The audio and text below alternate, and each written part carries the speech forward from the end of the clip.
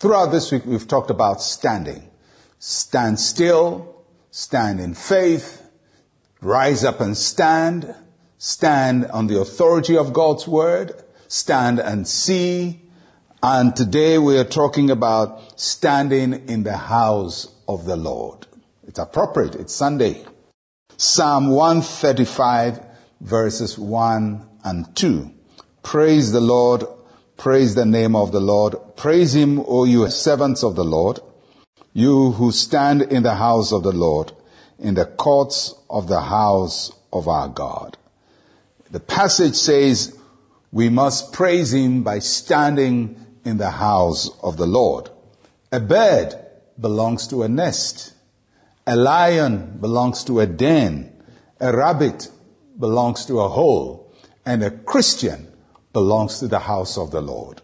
As a human being, you belong to your own home. But as a child of God, you belong to the house of the Lord. Each one of us have a home, and our spiritual life has a home. And that home is the house of the Lord, the dwelling of the believers. The house of the Lord is the place where Christians stand, and that's what the psalm is saying. The house of the Lord is first and foremost a spiritual house.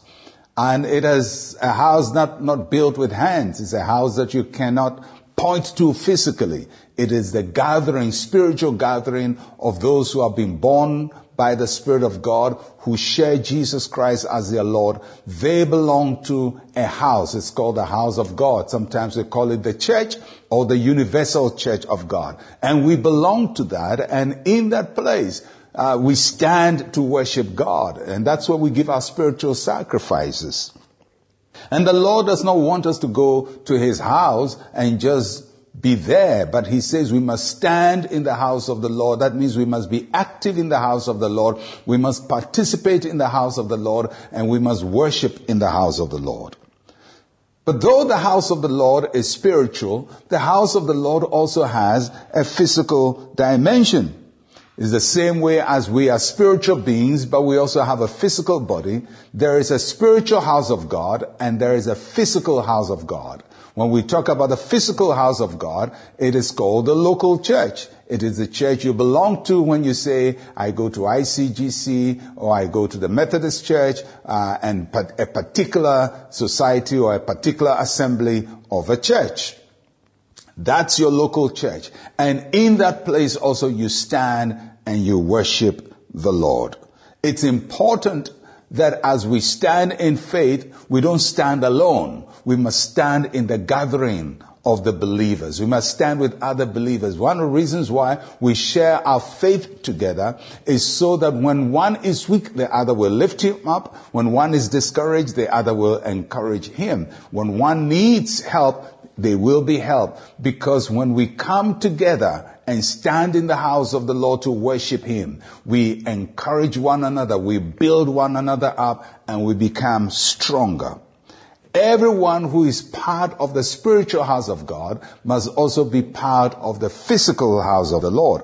And as members of the house of the Lord, we stand. And what I want to encourage you today is, if you want to really receive all that God has for you, then identify with other believers. Share your faith with them. Belong to a local church. Worship with that local church, and allow God to minister to you through the ministry of the local church. Let us stand in faith, but let us also stand in the house of the Lord. I trust that these 40 days of power and its conclusion has been a blessing to you. My word to you is stand, and stand strong in the Lord. Let's share a word of prayer together.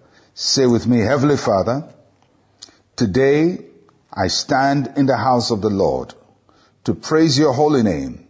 May you inhabit our praises today and show yourself strong on our behalf. In Jesus' name, amen. It's been great having this chat with you. I'm Pastor Mensa Otabil. Shalom, peace, and life to you.